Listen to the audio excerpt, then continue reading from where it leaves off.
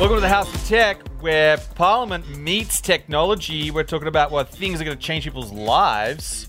I'm Fred Trebest, the co-founder of Finder. I'm Andrew Bragg, Senator for New South Wales. And we've got some really interesting topic today. Yeah. Artificial intelligence. And our guest today, Dr Catriona Wallace. Welcome to our podcast, House of Tech. Thank you, Fred. Thank you, Senator. Great to be here. Tell us your story of how you sort of got into AI and what was important to you in that journey. My career has been really focused on customer and employee experience. And I did a PhD at the Australian Graduate School of Management where I studied the role that computer technology played in replacing human leaders. So I finished that in 2007 and really saw kind of ahead of the game that tech and humans were going to meet up and tech would play a much stronger role. So when I finished the PhD, I set up another couple of companies, a market research firm, a human-centered design firm, and then on the back of that, I saw an opportunity to build an automated system that would help guide customers through their experiences. And to do that at scale, we needed to build machine learning. So I think, Fred, a mutual friend of ours, Mr. Joe Waller, joined with me and we built one of Australia's first machine learning AI companies because Australia was so slow and there was no money going into AI. No one had heard of it around 2014, 15, and certainly venture capital wasn't going to female-led businesses. We took it to the US and set it up out of New York. So, Catriona, can you tell us a little bit about where Australia is positioned now as a result of your intervention and your leadership, and what are some of the great ideas that are being developed here in Australia? Yeah, well, I've got to say, Senator, that Australia, honestly, is a laggard in artificial intelligence. We really are not leaders in almost anything. If we are going to be leaders, then it's probably around ag tech, potentially med tech, and building responsible and trusted AI. But we're really way behind the rest of the world. So that's my honest answer. But the opportunity is there now. I'm super pleased that federal government put in a big chunk of money last year. I think, Senator, it was about $124 million into starting to fund the AI ecosystem and the National AI Centre and some graduate programs, etc. So we are starting on the journey, but a little bit later than the rest of the world. I do believe we have an opportunity to step up into a responsible and ethical AI leadership role because we're not really seeing that from any other countries. But I mean, what are the 2 or 3 things that the government could do to ensure that we can have that private sector-led approach? Because although, of course, I agree with you that it's good to see government funding things, I mean, we actually want to see government providing a framework where the market can deliver the outcomes. So are there particular things that we could do in addition to providing public funding? Yeah, definitely. So the real opportunity is to start building better relationships between industry and Australian-based AI companies, whether they're startups, scale-up, or emerge a bit further. Australian industry tends to be a bit risk-averse.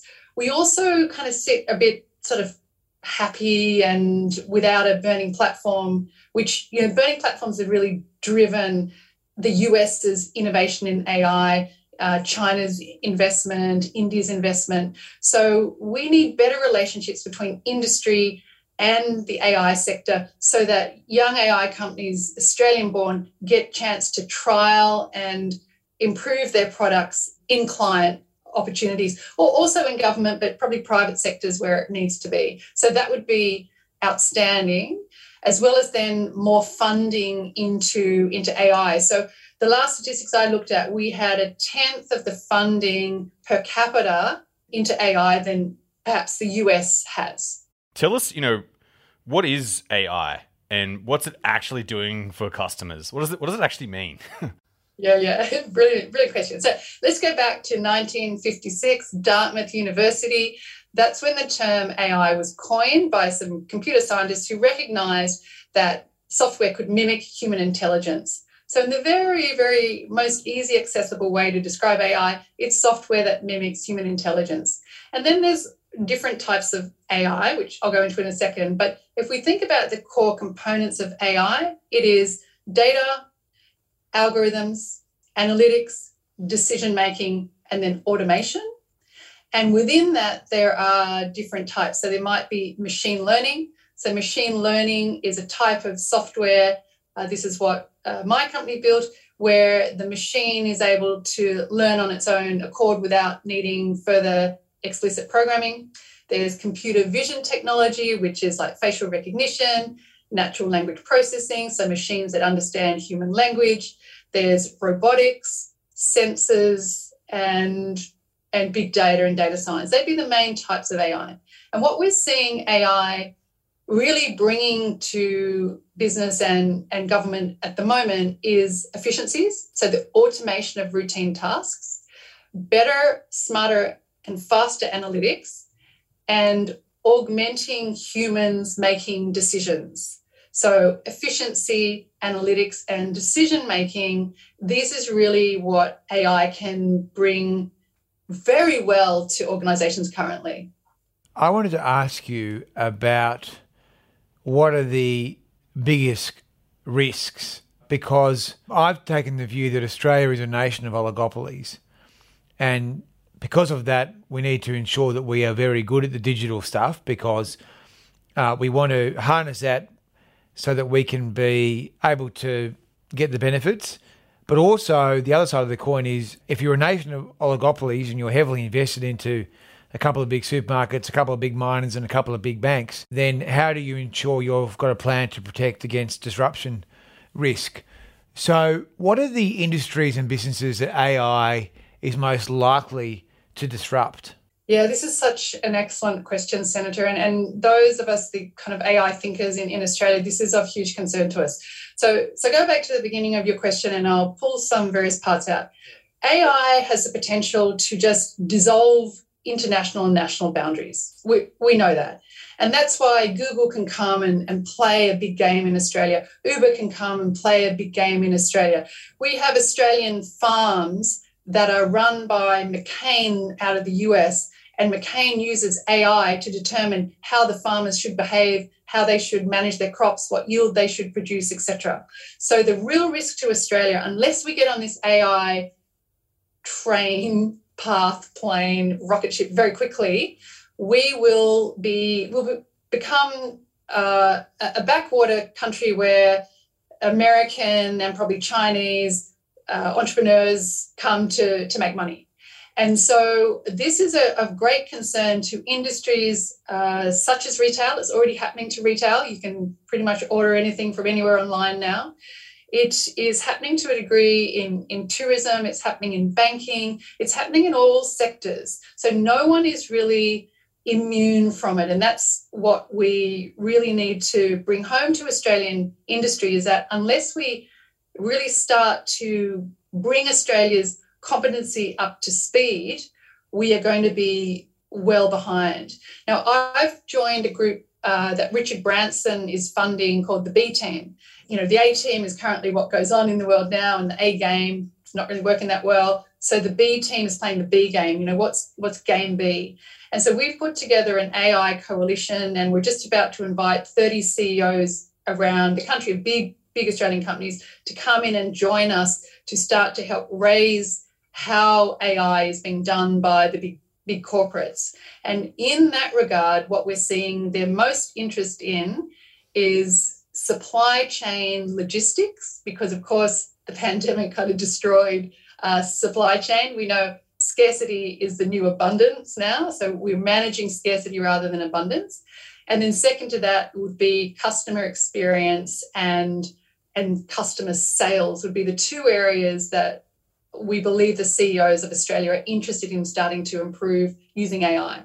Catriona, I love chess and I also love computer games. And I've seen some of the games in chess where computers can literally, beat the grandmasters now. And they start to create and invent moves that humans would never do.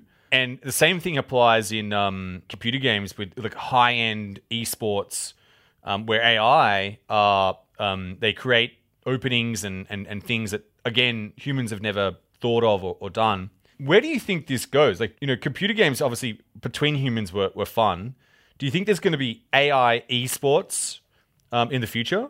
Oh, for sure. No question about that. And we're seeing already the emergence of the Metaverse, which is a fully immersive virtual reality, augmented reality, mixed reality, AI-driven world where we will see games in there, plus a whole lot of other services, products, experiences from the physical world now replicated in the virtual world, where it will all be underpinned with AI and you will game against the machines.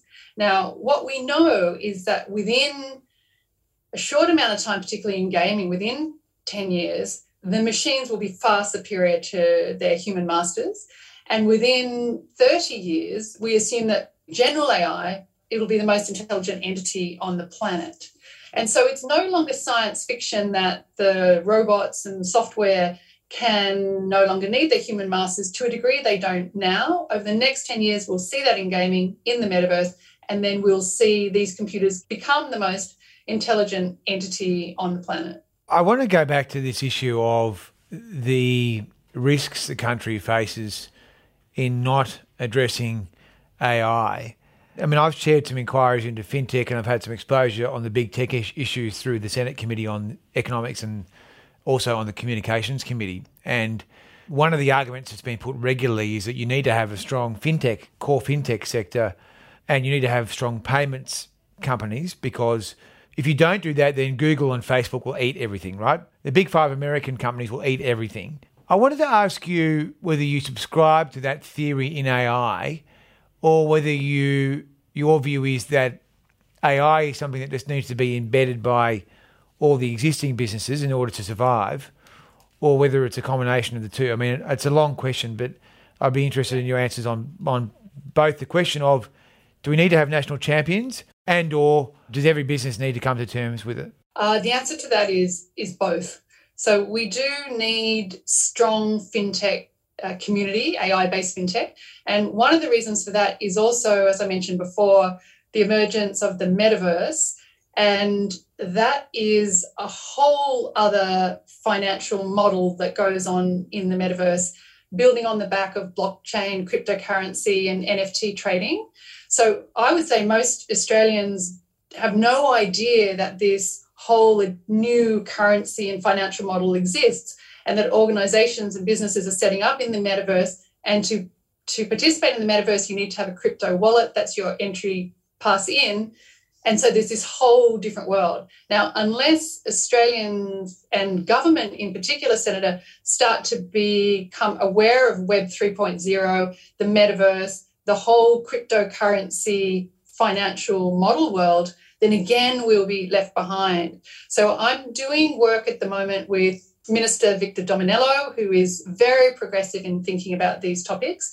And today I was just on the phone to Lorraine Finlay, the Human Rights Commissioner, also very, very interested in the Metaverse and how Australia will play in there regarding how we will do business and build financial models, and also how do we keep Australians safe and reduce risk in Web 3.0. So I do think we need fintech leaders for sure, and government leaders who know about Web 3.0 and can do something about it. My concern, Senator, with the government and politicians is typically they don't come from a technology background, and I think we need much more technology literacy at the politician level. So that's my answer to the first part. And then definitely we need all businesses in Australia to start to understand and adopt technology and AI-driven technology in order for them to remain competitive as well as to protect their markets. Well, I might just, before Fred asks you the next one, I'll just make the point that I agree that you need to have more people in politics with a broader set of experiences, but it's very hard when more normal people won't join political parties and won't put their hands up for public office. And I understand that there's a lot of drawbacks, right? But the pool of talent that major parties have to deal with is often quite narrow, and so it is a real challenge. And so if people are interested in having their say on these things, they should get in touch with me, because we do want people to get involved in the political process. It's not about politics. It's about bringing to bear relevant experience and applying it in the national interest. Yeah, I think that's a great summation, and that's certainly what I'll do with New South Wales Government Minister Dominello, with the Human Rights Commissioner and any other politician that wants advice on AI and the metaverse. But Fred, it sounds like that might have been the Senator calling you for a potential political future. Now, what do you reckon? You'd be great. I reckon we just nailed it. You're gonna run next election? I don't think anyone would vote for me. I'd look at you pretty close, I reckon. Yeah, I reckon you get at least one. One vote. Well, that's I appreciate that. We've got this new thing, Catriona, we're doing romantic gestures. And so I'm upping my romantic gesture after that. I just added to your balance in terms of what I'm going to do. It's next level. An Airtasker. But how do I find you an Airtasker? Isn't it anonymous? Yeah, I think it might be.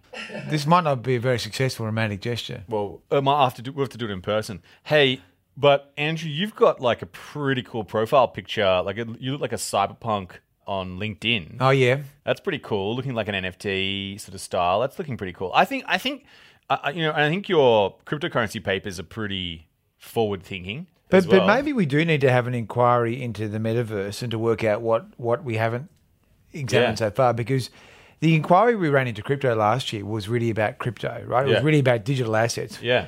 So maybe that's something we need to look at, Catriona. Yeah. Look, I think so. And I've written a paper that I can share with both of you and the audience after this. Great. But I'm also on a campaign to become the Commissioner for the Metaverse, Senator, because when I was doing some work at state government level and I was on stage, they announced like a Commissioner for Manufacturing. I went, what? How can we have a Minister for Manufacturing and we don't have a Commissioner for Manufacturing and we don't have a Commissioner for AI or a Commissioner for Metaverse? So that's my championing myself to potentially be the Commissioner for the Metaverse. Yeah, well, the federal government probably has jurisdiction here, but I don't think we let the states get involved in that too much. But I have to say the New South Wales government has been one of the best governments in my lifetime. I think they've done a really, really good job. I wouldn't say about every Liberal government, but it's been an outstanding government. What are you looking at, Catriona, when it comes to AI? Like, what are you looking at going, wow, that's new, that's changing? What should our listeners know? So chairing the Venture Capital Fund and Accelerator BOAB AI, I get to see a lot of the scale-up AI companies coming through, and still they're pretty much focused on analytics, data sharing, and applying analytics to logistics or to scheduling or rostering. So we're still in Australia at the stage where it's advanced analytics applied then to automation, so automating supply chains or automating pharmacies or automating hospitals, etc. So that's really what we're seeing now. We're seeing a few cool robotics companies, but we want to actually start to see more Web 3.0 companies coming through. So I'm associated with Artesian Capital, and we're very interested in looking at how might we fund some young Australian companies that want to set up in the metaverse or in Web 3.0. I think this is an opportunity because we kind of missed the AI race. Now that we're faced into Web 3.0 and the metaverse, if we could start to really encourage and bring forward Australian-based companies ahead of the game now, given that we know Meta is putting 10,000 employees on to build their metaverse in the next 5 years, we need to get ahead of the game and start funding Web 3.0 companies. I also wanted to ask you, Catriona, about the issue of women in leadership and having led an ASX company, that would make you one of very few women CEOs. What advice do you have? What are the things that people can do to become the boss or to take on a senior role? Yeah, look, this is a topic very close to my heart because truthfully, as the CEO of an ASX listed company, it was a very brutal job. So, when the share price was good and everything was going well, and remembering we were an AI startup based out of America, so that it was an enormously difficult task. And when things were going well, the investment community was very supportive. When things weren't going so well, when we had to pivot or we lost a client, it was brutal, and a lot of it was very misogynistic as me as a female leader. So I would say there's a lot to do in cleaning up the ASX and the capital markets investment community about how they treat probably not only the female leaders but also the male leaders. I know it's not just me that got a hard time. And look, I, as all ASX CEOs, take responsibility. If the company is not performing, then it's on our heads. But the way some of that feedback is given was just misogynistic and brutal. So women came to me to say, oh, I'm thinking about listing my company on the ASX. And we were the second only women-led, so we were woman CEO, woman chair, to ever list on the Australian Stock Exchange in 2016. It's a hyper-masculine environment, and a lot needs to change for women to be safe and to be comfortable to lead in those environments. So that's one thing I say. Second thing we talk about is the pipeline problem. So a lot of emphasis goes into, oh, there's not enough girls studying in primary school. Oh, there's not enough girls studying in high school or in tertiary education. Now, remembering that we need 160,000 more data scientists in Australia by 2030, which is one of the CSIRO's statistics, and we need at least half of those to be female, because at the moment only 1 in 10 jobs in AI is held by women, and leadership would be a minuscule part of that. We need to understand that it's not just about education. Where we see women starting to peel off is when they get into these organisations, particularly the large tech companies, and they experience structural inequity within the business. So they make it all the way through education, and they make it through the gateway of recruitment, and they make it into the company, and then that's where they start experiencing structural inequality, and that's often between the age of 30 and 45. The work becomes meaningless. They don't feel that they can progress or are supported, and they will peel off. They'll peel off to go and have family, to go into another business, to start their own business. And the tech sector needs to do a lot more to hold those women once they're in the company, rather than just thinking it's the pipeline problem. Catriona, I was going to ask, both Andrew and I have daughters, and one of my daughters just started high school, and I'm obviously always trying to encourage her to, where she can and what she loves to do. She loves to play computer games. I don't know where she gets that from. Actually, they both do. But what's one thing you think, parents can do to support and help their kids to take on and learn technology? Yeah, well, one of the things, and I know this is quite controversial, but when we hear parents go, oh, the kids are having screen time and there's too much screen time, they're playing games and it's a terrible thing. Well, it can be very terrible if it's not balanced with their diet and exercise and having time out in nature and socialising. But actually, we need these young kids to have 10,000 hours of deep gaming or technological experience for them to be the problem solvers and the leaders of the future.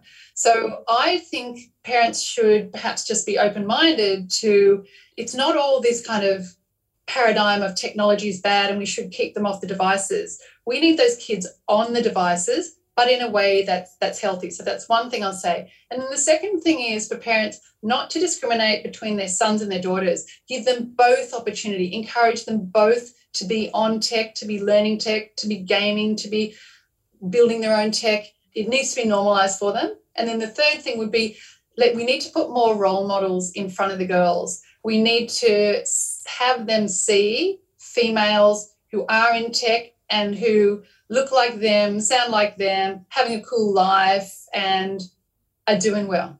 Well, Mario Brothers is hard to beat, I've got to say. Do you still play? Every now and then. Do you play Mario Brothers, Catriona? We play a lot of Minecraft. Yeah, Minecraft was my kids as well. Fortnite was my kids. I'm now in the Metaverse doing Beat Saber. Cool. So there's two things I need to ask you, because this is a serious podcast, but if Fred had his way, it would only be serious. But I like to ask a couple of lighter questions, and it's a double banger and they're not related. But the first one is, would you go to space if you could now? And also, what's your favourite food? Yeah, I would absolutely go to space if I could now. That is the next frontier. And for me, it's expanding human consciousness beyond this world is what we need to do. I also know that the psychedelic renaissance is on foot at the moment, and a lot of the big tech CEOs and space travelers have used psychedelics to help them determine how we expand our consciousness. So I'm going to plug the psychedelic renaissance. I'm going to plug that space travel is absolutely something I would do.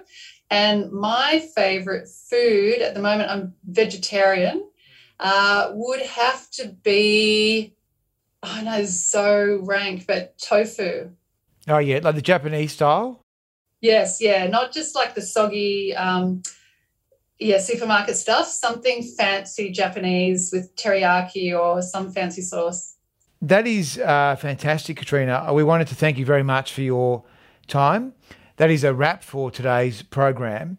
There is more information in the show notes at finder.com.au/House of Tech. Yeah, and don't forget to leave a review where you listen to your podcasts. If you like this episode, tell a friend. That's the way podcasts spread. Do your friend a favor. Catriona, thank you so much for joining us. It's been awesome. It's been Such great. a pleasure. Thank you.